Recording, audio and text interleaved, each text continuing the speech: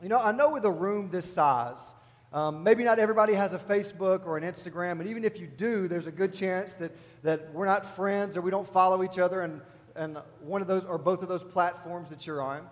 But about a week ago, I asked a question on my Facebook page and on my Instagram, and just asked people to respond. And the question was a simple one. It was, what does it mean to be in a relationship with someone?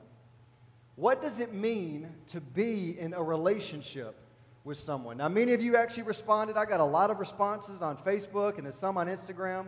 I got some from people that are here. I got some from friends and people that I knew back home. I got some funny ones. And I had some that are actually pretty interesting. I had one person do a 5-point bulleted list of what it means to be in a relationship. And then I had some people that just put a few words. But I had one person, what does it mean to be in a relationship with someone? They responded to me, I wouldn't know. I was like, okay, thank you.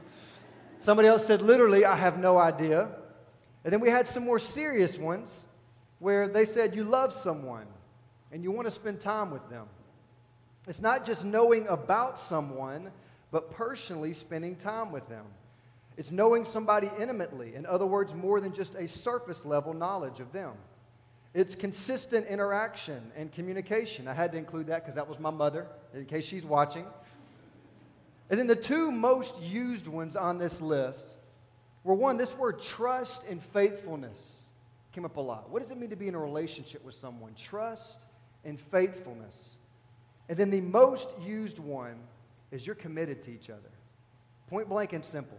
What does it mean to be in a relationship with someone? It means you are committed to them. You know, in a room this size, obviously there are a lot of different opinions in here. We have different opinions on things that don't matter, on things that probably do matter, on all sorts of things. We have different opinions. But for some reason, whenever it comes to what it means to be in a relationship, most people would agree with the same idea. To be in a relationship, we all would agree, is that there must be trust and faithfulness and commitment and knowledge of one another, communication, mutual effort, and the list could go on. But we would all agree this is what it means to be in a relationship with someone. My whole point in asking that question and bringing this up now is, do we bring the same definition of what it means to be in a relationship with someone whenever we talk about having a relationship with Jesus? Do we bring the same definition of what it means to be in a relationship with someone if we talk about our relationship with Jesus? In other words, based on these standards that we just talked about of what it means to be in a relationship, would you say that you have a relationship with Christ? You know, it's interesting actually. I have found that there are a lot of people who would not even budge to answer the question. If I were to say, are you a Christian? They would say, yes, absolutely. But if you were to look at their life, this definition is not true of them in Jesus. And why is that? Is it possible that many of us have missed what it means to follow Jesus? Is it possible that many of us have missed what it means to have a relationship with Christ? What we're going to be doing this morning is looking more specifically into what it looks like to have a relationship with Christ. And as I get started, I want to take you all the way back to the very beginning. You have Adam and Eve in the garden. Why did God create them? To cultivate and keep the garden. That's, Genesis 2. That's right. But God created them for a relationship. He created them for relationship. It says that God walked in the garden with Adam and Eve. And what was the consequence of sin? There were other consequences, yes. But what was the consequence of sin? Separation from God. The relationship was broken. They were sent out of the Garden of Eden, and the relationship was broken. Why did Jesus come back?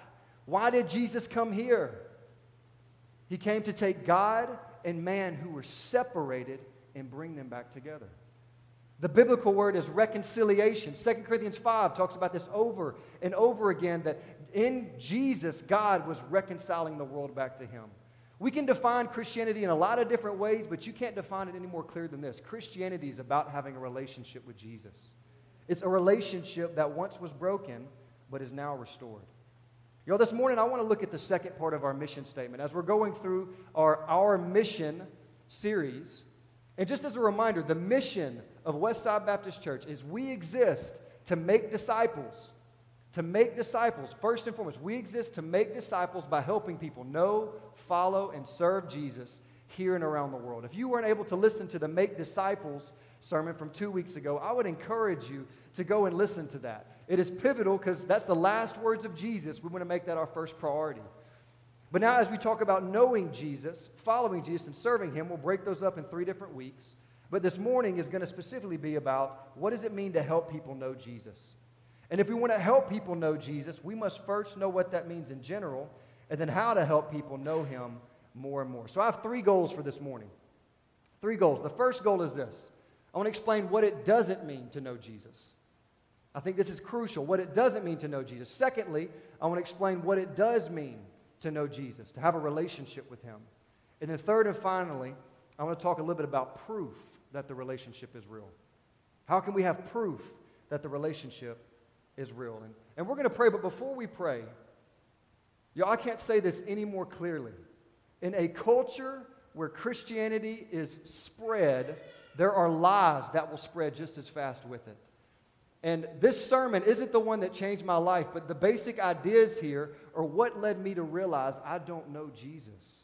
And as a 22-year-old, for me to surrender my life to Him. And so what I would ask you this morning is, will you pray and will you genuinely say, God, show me my heart. Help me hear what you want me to hear this morning. Help me see what you would have me see, and give me a heart that will accept whatever that is. So I'd ask you, let's pray together for a second.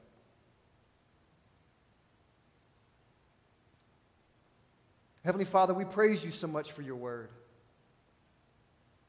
God, we praise you because even the goal in it is to teach us about you.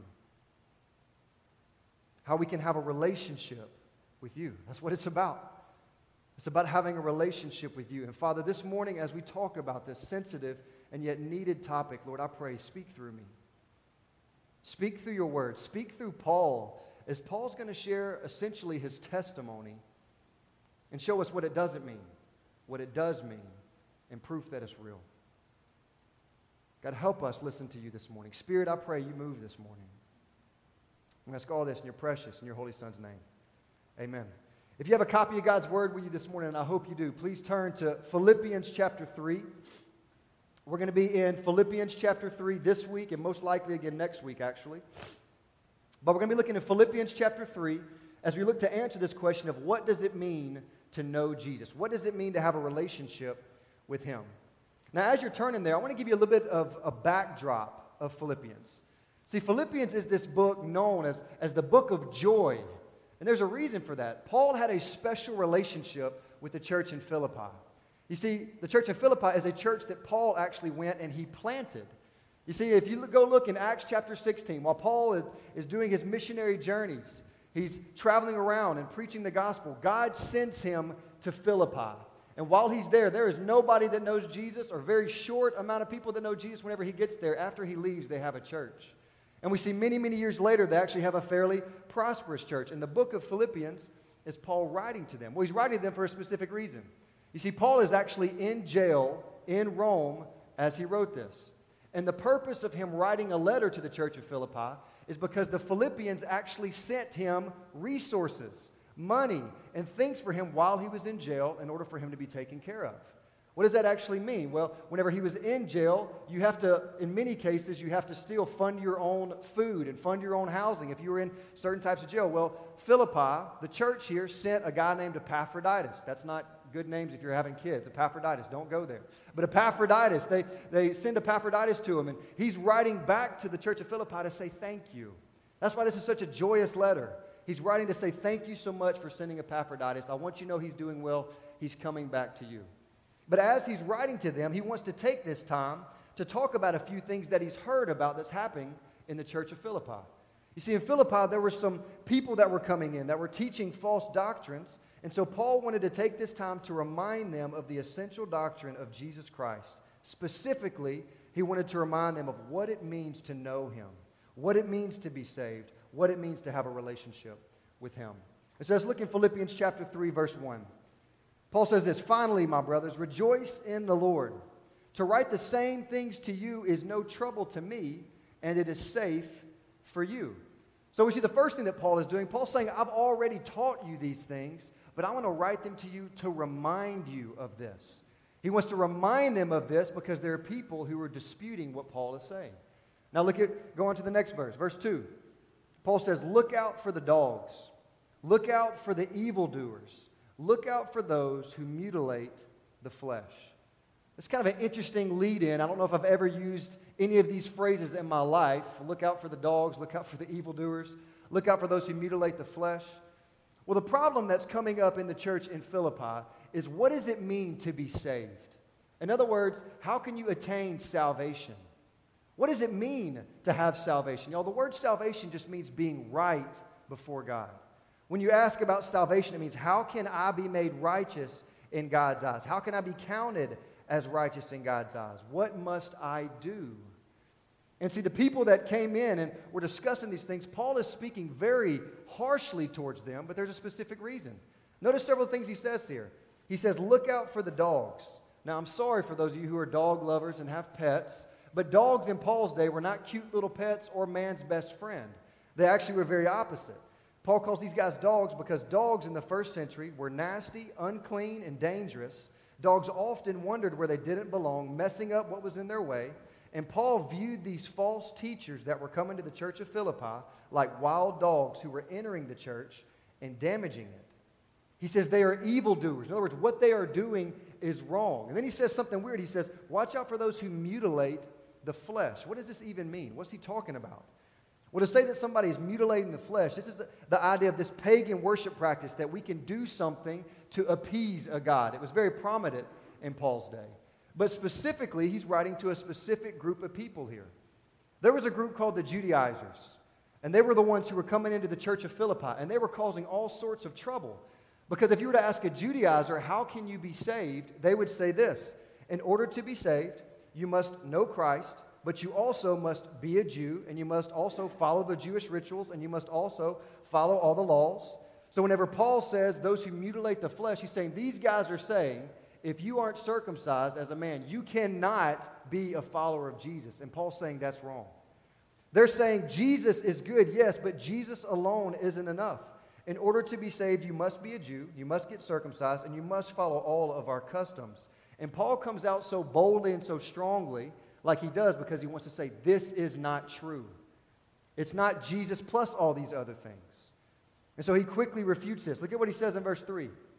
He says something kind of interesting. He says, for we are the circumcision who worship by the Spirit of God and glory in Christ Jesus and put no confidence in the flesh.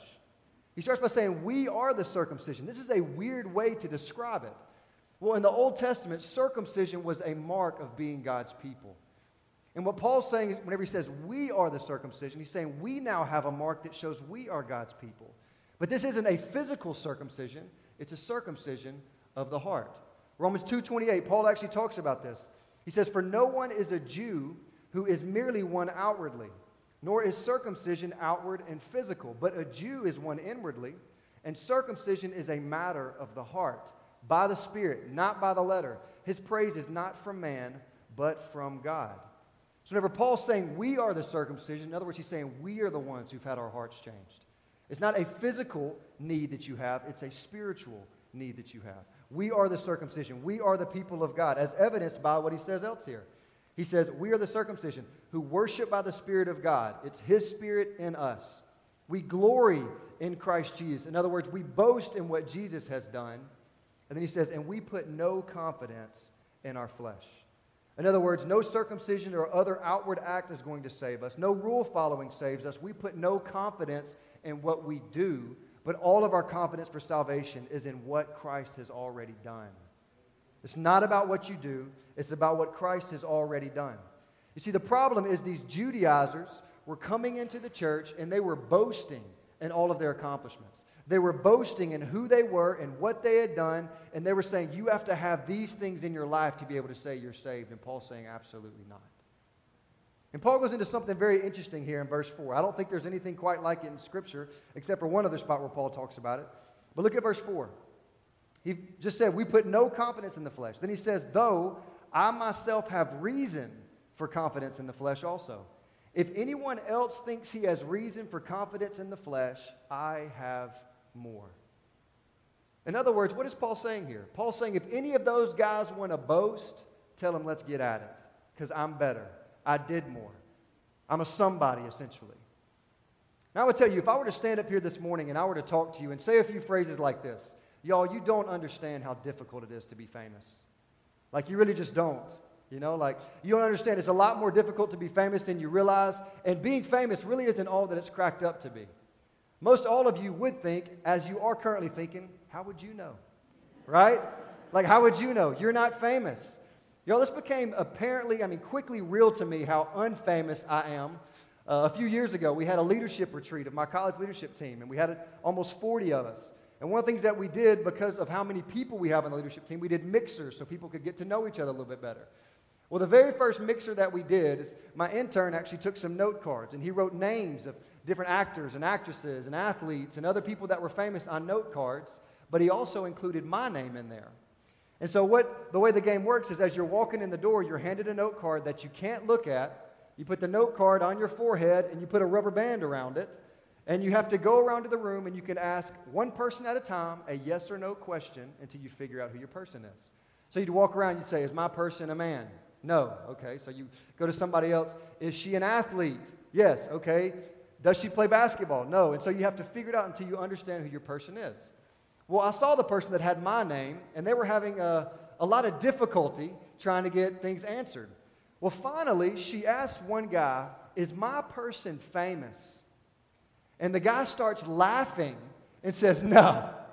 I was like, okay, thank you. That's a shot, right? But even worse is she goes, oh, Merrick. And I was like, okay, so I'm so unfamous, I'm the definition of not famous, right? So obviously, if I got up here and talked about how famous I was, it would be ridiculous, right? Because I'm not. But what you see Paul here, initially, his statement looks arrogant. It looks extremely arrogant.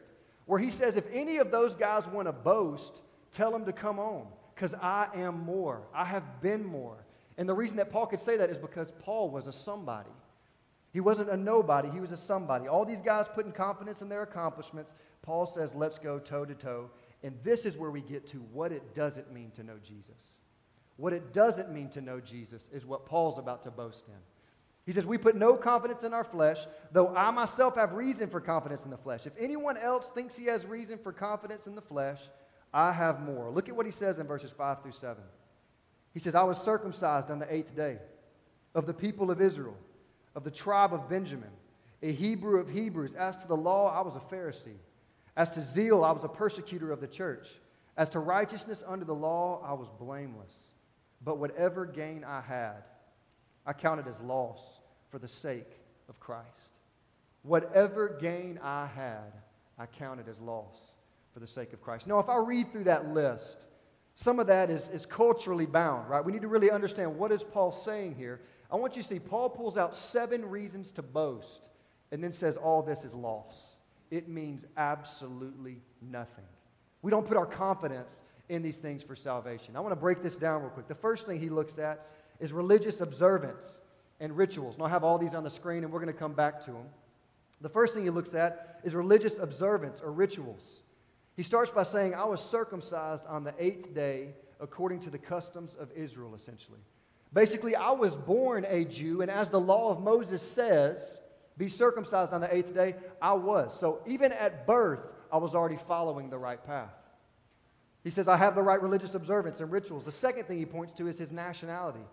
He says, I was circumcised on the 8th day of the people of Israel. I've been a Jew since birth. In other words, I was born into the chosen people of God. You can't get better than that. The third thing he points to is I have a faithful heritage, a faithful family. This is one that's harder for us to understand without explaining it. He says, I'm of the tribe of Benjamin. You see, there were 2 prestigious tribes in Israel. Just to remind you, there are 12 tribes of Israel. The 12 sons of Jacob were the 12 tribes of Israel. There were 2 of them that were prestigious, and that was Judah and Benjamin. You see, back in the day, after David was Solomon. After Solomon, the kingdom broke up. It split. And you had 10 tribes that comprised the northern kingdom, and 2 tribes stayed together as the southern kingdom. The northern kingdom was wicked the whole time, went into exile very quickly. God basically did away with them essentially a lot faster, over 100 years before he pronounced judgment on the southern kingdom. But the southern kingdom remained faithful to God longer.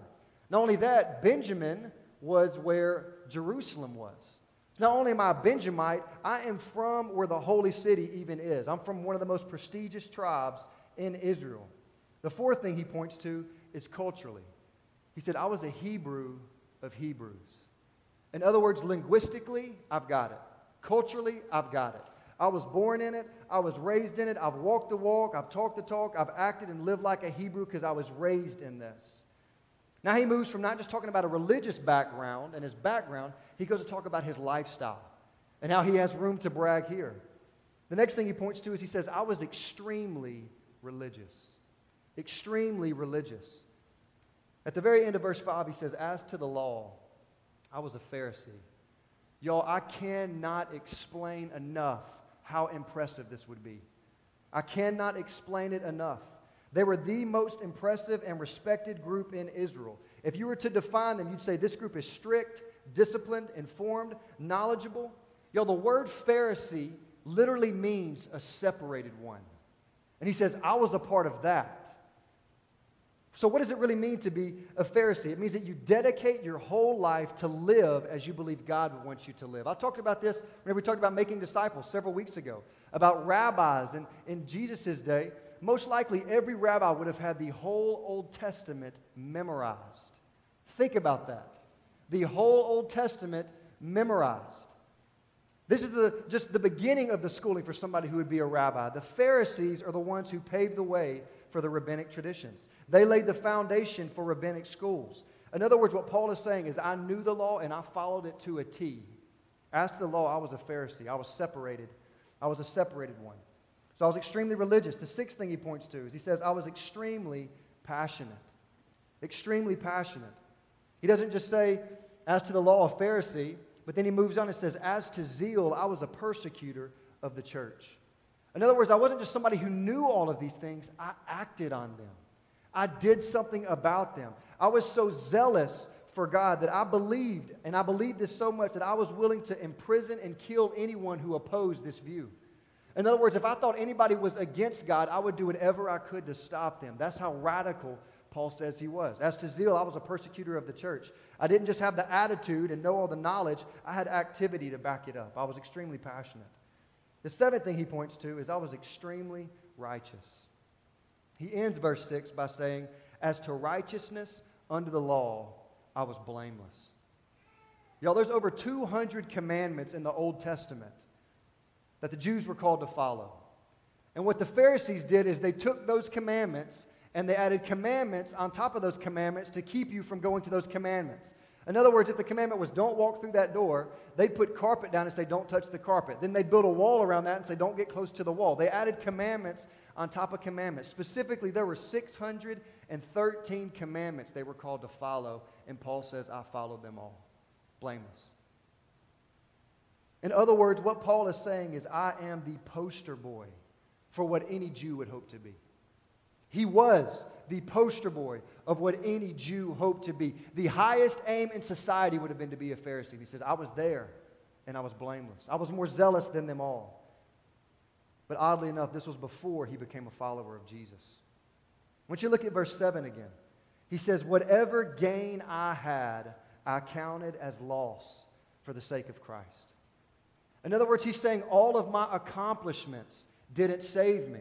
All of that I did not save me. Rather, Jesus did. Paul's saying I was the best of the best, but nothing I did it. I count all those efforts as loss for the sake of knowing Jesus. It's all about knowing Jesus. In this passage, you have one of the scariest truths in all of Scripture. That you could have someone that checks so many boxes and yet doesn't check the only one that matters. Do you know Jesus? Why is this such a scary truth? It's a scary truth because Paul isn't the only one who talks about this, but also Jesus does. If you were to flip over to Matthew chapter 7, you don't have to, I'll pull up on the screen for you. But Jesus in Matthew chapter 7 says the exact same thing Paul is talking about here. In verse 21, Jesus says, not everyone who says to me, Lord, Lord, will enter the kingdom of heaven, but the one who does the will of my Father who is in heaven. So not just somebody who says they follow me, but someone who actually has a life to back it up. They do it. But then even more so, look at verse 22.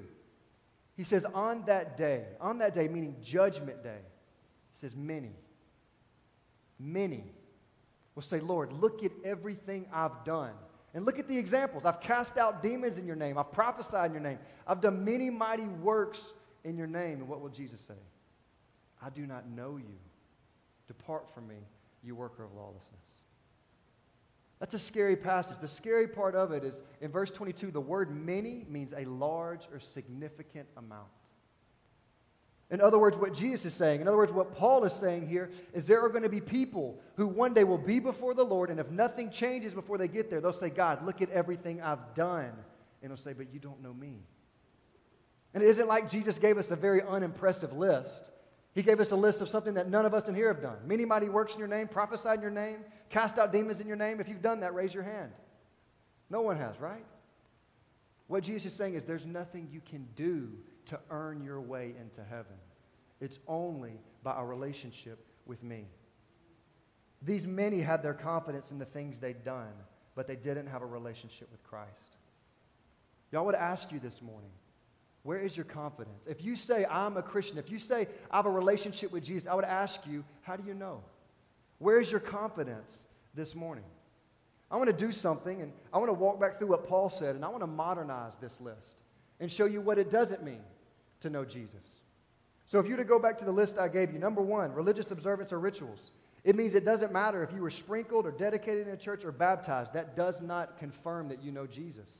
If you talk about your nationality, if you say, I'm an American, used to, this idea was an American is a Christian. Obviously, that's changed much now. But there's never been a time where a nationality meant you were a Christian. It's not based on your nationality. You might say, well, my faithful heritage or my family, your family members are Christians.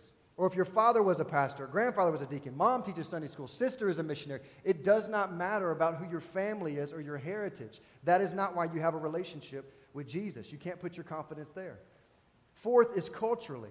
And I think this is the biggest issue for people in our shoes who have been raised in or around the church. Is so many people hang their hats on some of these things. Paul is saying it doesn't matter if you grew up in the church. It doesn't matter if you went to VBS or youth group or if you prayed a prayer at some point or if you know all the stories or if you pray before meals or before you go to bed or if you read a little devotional or if you have a Bible verse in your Instagram bio or post verses on Facebook. It doesn't matter if you grew up and you know the terms justification, sanctification, saved, born again, etc. It doesn't matter if you were raised in it. That does not mean you are a Christian. If you go to extremely religious, you could say, but I'm an Awanas leader or a youth leader or a D-Now leader or a Sunday school teacher or a deacon or a pastor. That doesn't mean you're a Christian. You could say, well, I seek to live a moral life. I don't drink or do drugs or break rules or cuss. It does not matter. That does not mean that you know Jesus. Trust me, you can't have a better religious attitude than Paul did. 6, you could say, well, I'm extremely passionate. I try and read. I try and pray. I attend church all the time. I go on mission trips. I have feelings whenever I worship. That does not mean that you know Jesus. Well, you say, well, I'm extremely righteous. You might say, I've always been a good kid. I'm a respectable adult. I do the do's and stay away from the don'ts. I'm a best kid in school growing up. I'm the best person in my workplace. I may be an example of how to live in many ways, but that does not mean you are a Christian. None of these things put us in right standing before God. In other words, you may be passionate. You may have a great resume. You may have a lot of these things, but they are not what saves you. And for some of you, like Paul at one point, that may actually be what is keeping you from getting saved. It's so easy in many ways to put your trust in what you've done. It's so easy in many ways to put your trust and say, you know what, I know that I'm saved because I've done this or done this or done this. But for Paul, this is what kept him from Jesus. And for many of us, it could be what's keeping us as well. The basic question of do you have a relationship with Jesus is what matters. Do you know him? One of the reasons I'm extremely passionate about this is, y'all, if you were to say a modern day Paul, I don't stand up to how he did, but I have a pretty impressive resume growing up. I was a kid who was raised in the church, always there, Sunday morning, Sunday night, Wednesday night, extra stuff. Whenever I was 8 years old, I remember telling everybody in the church I would get saved if my mom would let me. She kept telling me I was too young. But I was passionate about this. This is what I was supposed to be. And I remember finally I prayed with our pastor. I got baptized as a kid. After that, my life was do the do's, don't do the don'ts, and I did it well. Through junior high, through high school, I was a leader in my youth group. I wasn't perfect by any means, but I was a leader in the youth group. I tried to do what was right. I wanted to do what was right. I knew I needed to do what was right. I got into college. My first semester of college, I remember I went through this Experiencing God Bible study where I learned and grew more in my knowledge of God's Word than I ever have before in my life. My second semester was the exact opposite, where I really began to struggle and living some of the college life, if you would call it. But that summer, I said, you know what? I know who I'm supposed to be. I know I'm a Christian. I need to go and do something now. So I went and worked at a sports ministry camp. I was there all summer long. Out of hundreds of counselors, me and one other guy got selected to teach advanced Bible study. I don't say that for me. I'll say that to prove a point later. Got selected to teach advanced Bible study. That's another summer while I was in college. I was a leader during the school year. Tried to be a leader at the local church in my college group. The next summer, I went to Dominican Republic on medical mission trips. The next summer, I was commissioned by the North American Mission Board to go be a summer missionary in Florida. For 3 months, I did ministry, going out to this little community center where we tried to reach people around with the gospel. About a year and a half after that, I found myself at my parents' house sitting there going, something is missing, and I don't know what it is. Something in my life is not right. And this doing isn't fixing any of it. Remember, I had a friend give me a book called Not a Fan by Kyle Idleman.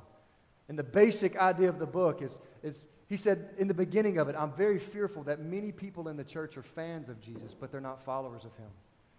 In other words, they want to be close enough to Jesus to get all the benefits, but not so close that it actually costs anything of them. You know, fans come and go based on how well the team is doing, right? But regardless, fans don't ever practice. Fans don't ever play. Fans don't ever have to put in the hard work. They're just there whenever it's good, not there whenever it's bad. They're kind of in and out. And I can remember as I began to read this, oddly enough, I began saying, somebody needs to hear this. And the more I read, the more I realized God was saying, Merrick, this is you. This is you. I remember one distinct moment I was reading, and I believe it's in chapter 4, where it says, fans of Jesus grow tired of trying to maintain this outer appearance that just doesn't match the inner passion.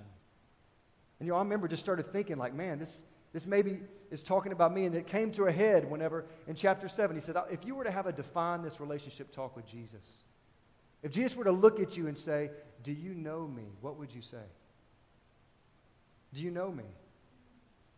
And I realized my whole life, I maybe was a poster kid. I maybe had done a lot of right things, but I did not have a relationship with Jesus. And I gave my life to Christ. It's the first time in my life I was broken over my sin. You see, we use this word repentance so often in church, but we confuse this idea with remorse. The amount of people that say, I know I'm a Christian because I feel bad whenever I sin is a lot of people. Y'all, everybody feels bad whenever they sin. God gave us a conscience for that very reason, to show us right and wrong. There is a law written in on our hearts. The time that you don't realize that is whenever you sear your conscience, as Romans 1 says, whenever you just keep on sinning and ignore what God is telling you. It doesn't matter if you feel bad about your sin. Are you broken over your sin? You see, remorseful people feel bad about their sin, but they just continue walking in it. But this was the first time in my life I was broken over my sin and said, God, I don't want to be that person anymore. I don't want to live for me anymore. I don't want to do it my way anymore. I was broken, and life change happened afterwards. I remember as clear as day, the Lord telling me, Merrick, either live for me or stop saying you do. It's time to pick. Pick your side. And I got out of the shower that day because that all happened in the shower. And everything changed. The only way I know how to explain it to you is I went from being the supposed to guy to I found my joy in doing it. I stopped going to church because I was supposed to. I stopped making myself read the Bible because I was supposed to. I stopped praying because I was supposed to. I stopped going to church because I was supposed to. I stopped being on mission trips because I was supposed to. And I started saying, God, this is what I want to do. I want to live for you. You gave your life for me. I want to give my life to you. What does it mean to know Jesus? It doesn't mean you have an impressive resume. It means you have a relationship with him. The scariest truth of all this is you can fool other people, but you can fool yourself. The Bible's replete with examples and the exhortation, do not deceive yourselves. Don't deceive yourselves. Several weeks later, whenever I finally realized what had happened, it took me 2 weeks to finally go, holy cow, I got saved. And I remember I walked in front of my church, and I went to tell everybody what had happened to me. And after I said, I came to faith in Christ, I had most of the church say, we thought you were surrendering to ministry. Like, we've always seen that. We always thought that was supposed to be your path. And I go, no, I don't know Jesus. A week later, I had somebody call me, the director of the Baptist Collegiate Ministry at the college, say, I want you to teach a freshman Bible study. And I said, well, you need to know something. He said, what? I said, I got saved a few weeks ago. He's like, what? What are you talking about? I said, let's meet up and talk about it. The whole point that I share that is it doesn't matter what other people think or don't think. Do you have a relationship with Jesus? Based on the definition that we talked about earlier, commitment, knowing one another, not just knowing about someone, but knowing him. Do you know Jesus? Which leads to the second question. What does it actually mean? What does it mean to know Jesus? I'll lay it out fairly quickly from what Paul says here in 3 points. 1, to know Jesus means your confidence is in him alone for salvation. Your confidence is in him alone for salvation. The way that we describe this most often is it is by grace alone. Remember, salvation is how can I be made righteous in God's eyes? Well, it's through Christ and him alone. Look at verse 7 and 8 once again. Paul just lays out this whole litany, his resume, and then says, but whatever gain I had, I counted as loss for the sake of Christ. Indeed, I count everything as loss because of the surpassing worth of knowing Christ Jesus my Lord. For his sake, I've suffered the loss of all things, and I count them as rubbish in order that I may gain Christ. Y'all, if you're an accountant in this room, this does not make sense. He says, I have all these credits, all these gains, and no losses, but all of my gains are loss.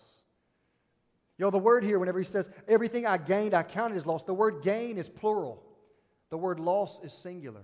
He's pointing, saying, everything that I had, all of my resume, everything I did, it's just a loss. It doesn't contribute to my salvation at all. Then he goes on to say, I count them all as rubbish. Y'all, our ESV guys here, and whatever your Bible commentator said, I'm assuming they put it lightly. What Paul says, actually, is this is all dog excrement, to put it even nicer than how he puts it. He says it's junk. It doesn't mean anything. It doesn't contribute to my salvation. I'll lose all of that for the sake of knowing Jesus. All my gains are loss, but I've gained Jesus. Y'all, here, Paul gives us a very important principle, and that's this. It's a simple formula. Everything without Jesus is nothing. Everything. You hear Jesus actually talk about this. Luke 9, after he says, if anybody wants to follow me, let him deny himself, take up his cross daily, and follow me. And he says, what does it profit someone to gain the whole world and yet lose their soul? What does it profit them?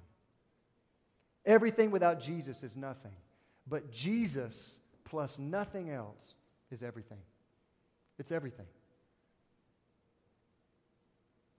Paul's confidence is completely in this, in Jesus. How can we be made right in God's eyes? The question of salvation, how can I be saved? How can I be made right in his eyes? It's only through Jesus. Nothing we do. It's by grace alone. As I even read this, I have it in my notes, I'm just reminded of one of my favorite hymns. What can wash away my sins? Nothing but the blood of Jesus. What can make me whole again? Nothing but the blood of Jesus. All of Paul's confidence used to be in comparison with the people around him. But he realized that salvation is not about being better than someone or running harder than other people. It's about being right before God. It doesn't matter how spotless or blameless he was before other people. All that matters is he's spotless and blameless before God. And Paul recognized the truth that he could not become that on his own. He needed Jesus. It didn't matter all that he did. It did not contribute to his salvation. I love how he says, I count it as loss because the surpassing worth of knowing Jesus Christ my Lord, of knowing him. Your confidence is in him alone for salvation. It's by grace alone, not what you do. The second point for what does it mean to have a relationship with Christ is your confidence first, but secondly, it's your faith is in him alone for salvation. So your confidence is in him alone, but also your faith is in him alone for salvation. The way we typically communicate this is it's through faith alone. Salvation is by grace alone, through faith alone. Look at verse 9. Verse 9, Paul continues. He says that he counts all that as rubbish in order that he might gain Christ. And then verse 9, and be found in him, not having a righteousness of my own that comes from the law or obedience to the law, but that which comes through faith in Christ, the righteousness from God that depends on faith. In verse 9, he outlines, how can I be made right in God's eyes? First, it's by grace alone, but then he says the how. It's by faith alone, through faith alone. He says righteousness through faith in Christ. Righteousness from God, not from yourself or a fancy resume or what you've done. Righteousness from God that completely depends on faith. Once again, this topic of salvation. How can I be made right in God's eyes? Well, this idea of faith is you're placing your faith in Jesus, that you can't do anything to be right in His eyes, but you don't have to because Jesus has already done everything needed for salvation. 2 Corinthians 5:21 is probably the easiest way to sum all of this up into one verse. It says, for our sake, for you and for me, for our sake, He became sin who knew no sin, so that in Him we might become the righteousness of God. Jesus, who is sinless, He became sin in our place so that in Him we might become the righteousness of God. Jesus did all that was necessary for us to be made right in God's eyes. Salvation is by grace alone. You can't earn it. You can't do anything to repay it back. It's also through faith alone. It's placing your faith in Jesus that He did all that was necessary. I think this is why it's so hard for many of us to really understand or grasp this idea that I don't have to do anything to gain salvation. It's about placing my faith in Jesus. We must have faith in Him and what He's done in order for us to be saved. We must place our faith in Him. So what does that really mean? You know, to say you place your faith in Jesus, it means you lie heavenly upon what He's done. In other words, you rest heavily upon Christ. To explain this, I think it's really helpful to look at the old sacrificial system. Leviticus chapter 1. Leviticus chapter 1, it says this. It says, the Lord called Moses and spoke to him from the tent of meeting, saying, speak to the people of Israel and say to them, when any one of you brings an offering to the Lord, you shall bring your offering of livestock from the herd or from the flock. If his offering is a burnt offering from the herd, he shall offer a male without blemish. He shall bring it to the entrance of the tent of meeting, that he may be accepted before the Lord. He shall lay his hand on the head of the burnt offering, and it shall be accepted for him to make atonement for him. So what's going on here is the sacrificial system before Jesus came, for Jews to be made right before God, whenever they sinned, whenever they broke laws, they had to bring an animal and sacrifice an animal. But what's going on here is actually really interesting. It doesn't just say you brought an animal to the priest, you gave him to the priest, and you said, okay, now my sin's atoned for. It says, no, you bring him to the priest, and it says you lay your hand on the head of the animal. You lay your hand on the head of the animal. And as the animal is killed, it symbolizes my sin is now on him, and he is paying the penalty for my sin. You know, the word here, to lay your hand on the head of a burnt offering, means to rest in. It means to apply pressure on top of the head of the animal. In other words, resting and trusting in whenever that animal is killed, your sin is paid for. You are now accepted before God. In other words, you have made atonement before Him. You now no longer are under the condemnation of your own sin, but you're made righteous in God's eyes. What does it mean to place your faith in Jesus? It means you rest in the fact that He has done everything needed for you to be right in God's eyes. It means you rest in the fact that it does not matter what you have done in your life. It does not matter how big of a sinner you have been. It does not matter the faults of your life. Jesus paid it all for you. You rest in Him. You rest in Him, placing your faith in Him, and it's paid for. That's what it means to place your faith in Christ, trusting in the finished work of Him.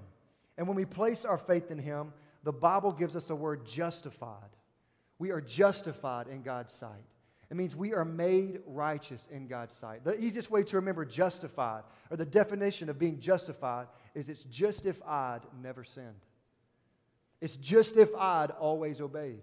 Whenever you're in Christ, your sin is no longer yours anymore. Jesus paid for it all on His back, and we're justified in God's sight by placing our faith, our trust, solely in Him. So it's by grace alone. It's through faith alone. And then lastly, it's your salvation is in Christ alone. It's in Him alone. Y'all, for time's sake, I won't read through all of it. But if you were to read from verses 7 through 11 of Paul's describing what he traded all those gains for this loss, in these 5 different verses, he says 10 separate times the word Christ. Christ. Christ. It's about Christ. It's for Christ. It's being in Christ. It was a loss for Christ. Everything Paul is saying, you and I are not saved by some outward act. He's telling them, not by circumcision or extra stuff or religious practice or whatever they were trying to teach. We are saved by Jesus alone. And you'll see this on the screen. This is the way that we would always hopefully describe salvation. To be saved means you have a relationship with Christ by grace alone, through faith alone, in Christ alone. Our goal as a church isn't just to get people to come here or to be around the church or to be a good person or to be a Bible scholar or to be a Sunday school leader or be a deacon. Those things are great, but our goal is to help people have a relationship with Jesus. It's not about being good, it's about being godly. There's a massive difference. And we're called to help people have a relationship with Him. So what does it mean? What it doesn't mean to know Jesus. What it does mean to know Jesus. By grace alone, through faith alone, in Christ alone. And the last question, or last point, is how do you know it's real? How do you know it's real? I'm not going to try to cover the topic of assurance in the last 5 minutes of a sermon. But whenever you think of the word assurance, there's a lot of things that people attribute to assurance that just are not true. We'll talk some about it next week. But if you're going to ask the question of, how do I know I really have a relationship with Jesus? I would ask you, what does your life say? We've already talked about what it means to have a relationship with someone. What does your life say? Does it show that you have a relationship with Christ? Let me explain my point a little bit more. Let's say you have a friend. Hopefully all of you have a friend. But let's say you have a friend come to you this week. And let's say on Thursday, y'all go and eat lunch together. You sit down, you're eating lunch with them, and you say, how was your week? And they're like, man, it's been awful so far.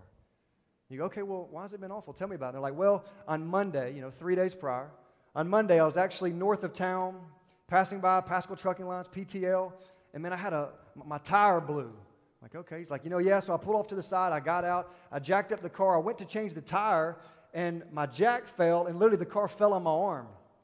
You're like, oh man, that's rough. And as he's saying that, you're looking at his arm, and you're like, you're eating fine right now, so you kind of whatever. He says that's not the worst part. The worst part is once I got out, I pulled myself back, and I fell into the road, and an 18-wheeler just hit me.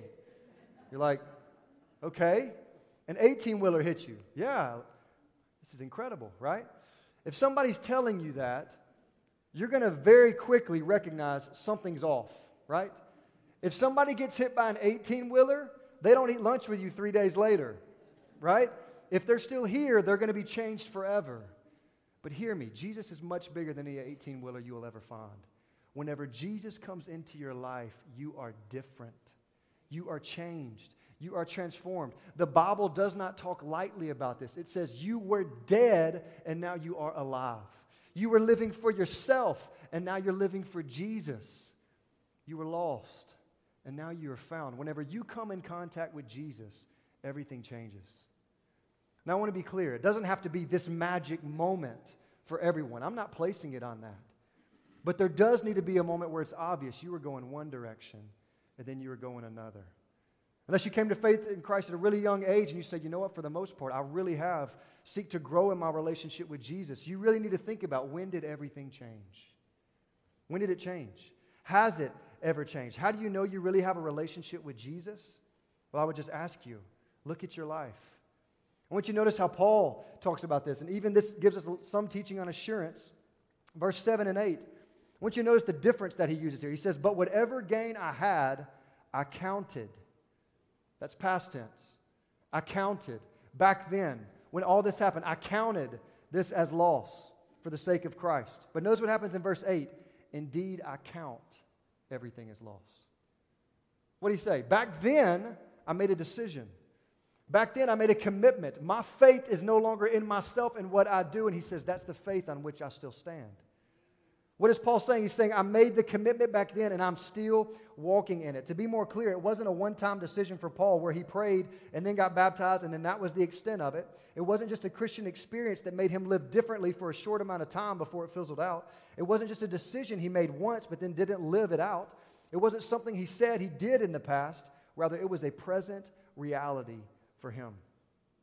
It was the present reality for him.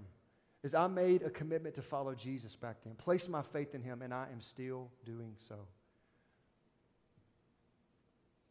If you were to take just a normal definition of what it means to have a relationship with someone and apply that to Jesus, would it be true of you? Y'all, unfortunately, many of us have made a grand statement in the past that my guess is if you were honest with yourself, might not be true of your life. As humans, we're known to make grand statements. I'm going to eat better this year. I'm going to exercise. I'm going to start doing this. And if we don't do them, we never act like we did. Yet with Jesus, for some reason, we can say, you know, whenever I was this age or at this time, I gave my life to Jesus. And then we can live differently and yet still point to that time and say, I know it was real because I did that. Paul doesn't lean on the past. He says, I know I'm following Jesus because I'm still walking in faith in him. Now, understand, once saved, always saved. We always should preach that doctrine. But I think for us, we need to recognize if you are saved, then you are already saved. Do you know Jesus? Do you have a relationship with him? Salvation is all about knowing Christ. If we don't know him, if we don't have a relationship with him, then we are not saved. Remember, this is why Jesus came in the first place. To die for us? Yes. Why? So we could have a relationship with God. He didn't just come back to save us from things. He came to save us for something. Many of us think, I know I'm saved because, I got saved because I didn't want to go to hell. I wanted to be with God in hell. I wanted to be saved from separation. But we might not have recognized that whenever you're saved for something. Not just from hell or from being away from God, but you're saved for a relationship, to walk with him, to live for him. God has a mission for us whenever we become followers of his, and that's to live out our relationship with him. In other words, salvation is about knowing Jesus and having a relationship with Christ, not just about having our sins forgiven so we can go to heaven whenever we die. The goal of salvation is to know Jesus and to become like him until we eventually go to be with him. Y'all, life itself is about knowing Jesus. So much so, John 17:3, Jesus says this in his final prayer. He says, and this is eternal life. It's what it's all about, that they may know you.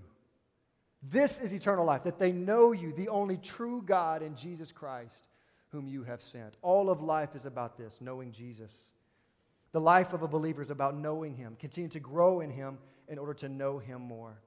This was Paul's aim, and this was his proof as he ends in verses 10 and 11, and he says this.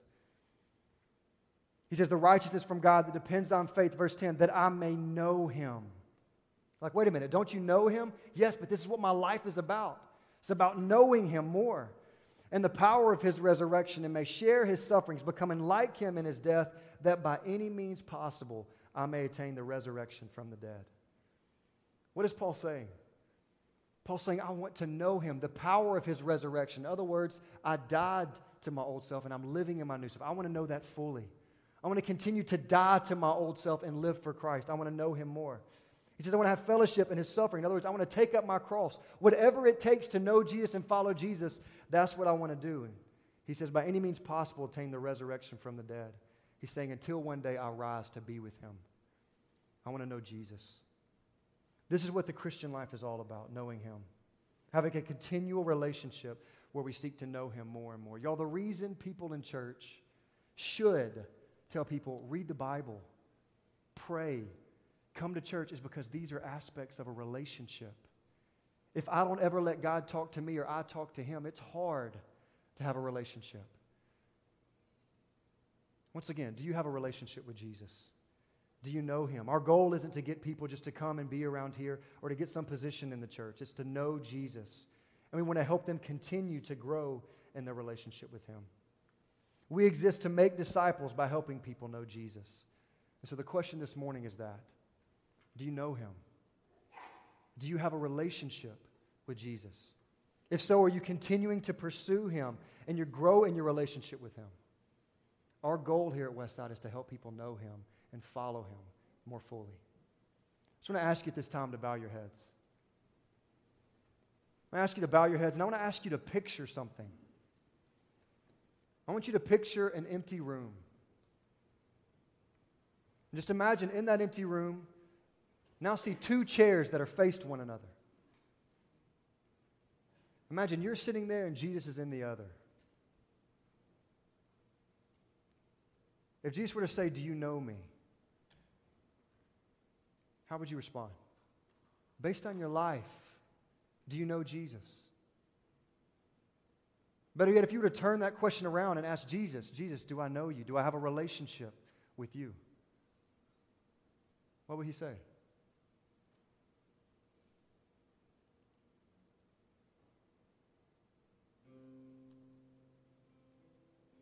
You know, as they're playing this morning,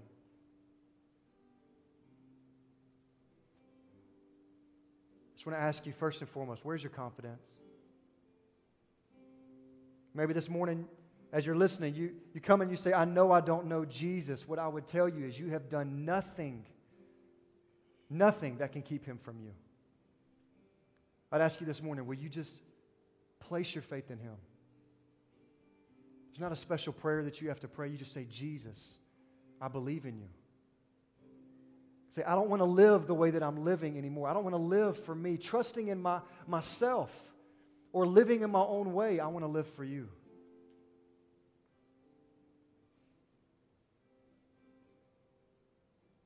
Maybe this morning, as I ask you that question, where's your confidence? Maybe you say, "You know what? I know I have a relationship with Jesus.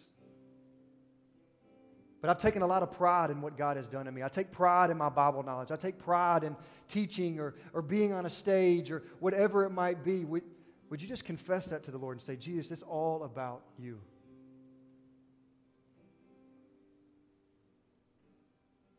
Another question I would ask you that I think needs clarification for people is, when did the relationship really begin?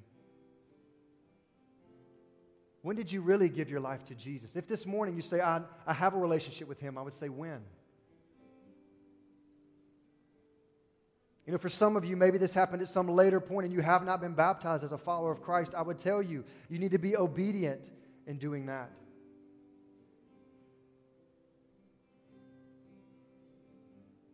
If you say, "Merrick, I know I'm a Christian," I would ask you, are you still placing your faith in him alone for salvation?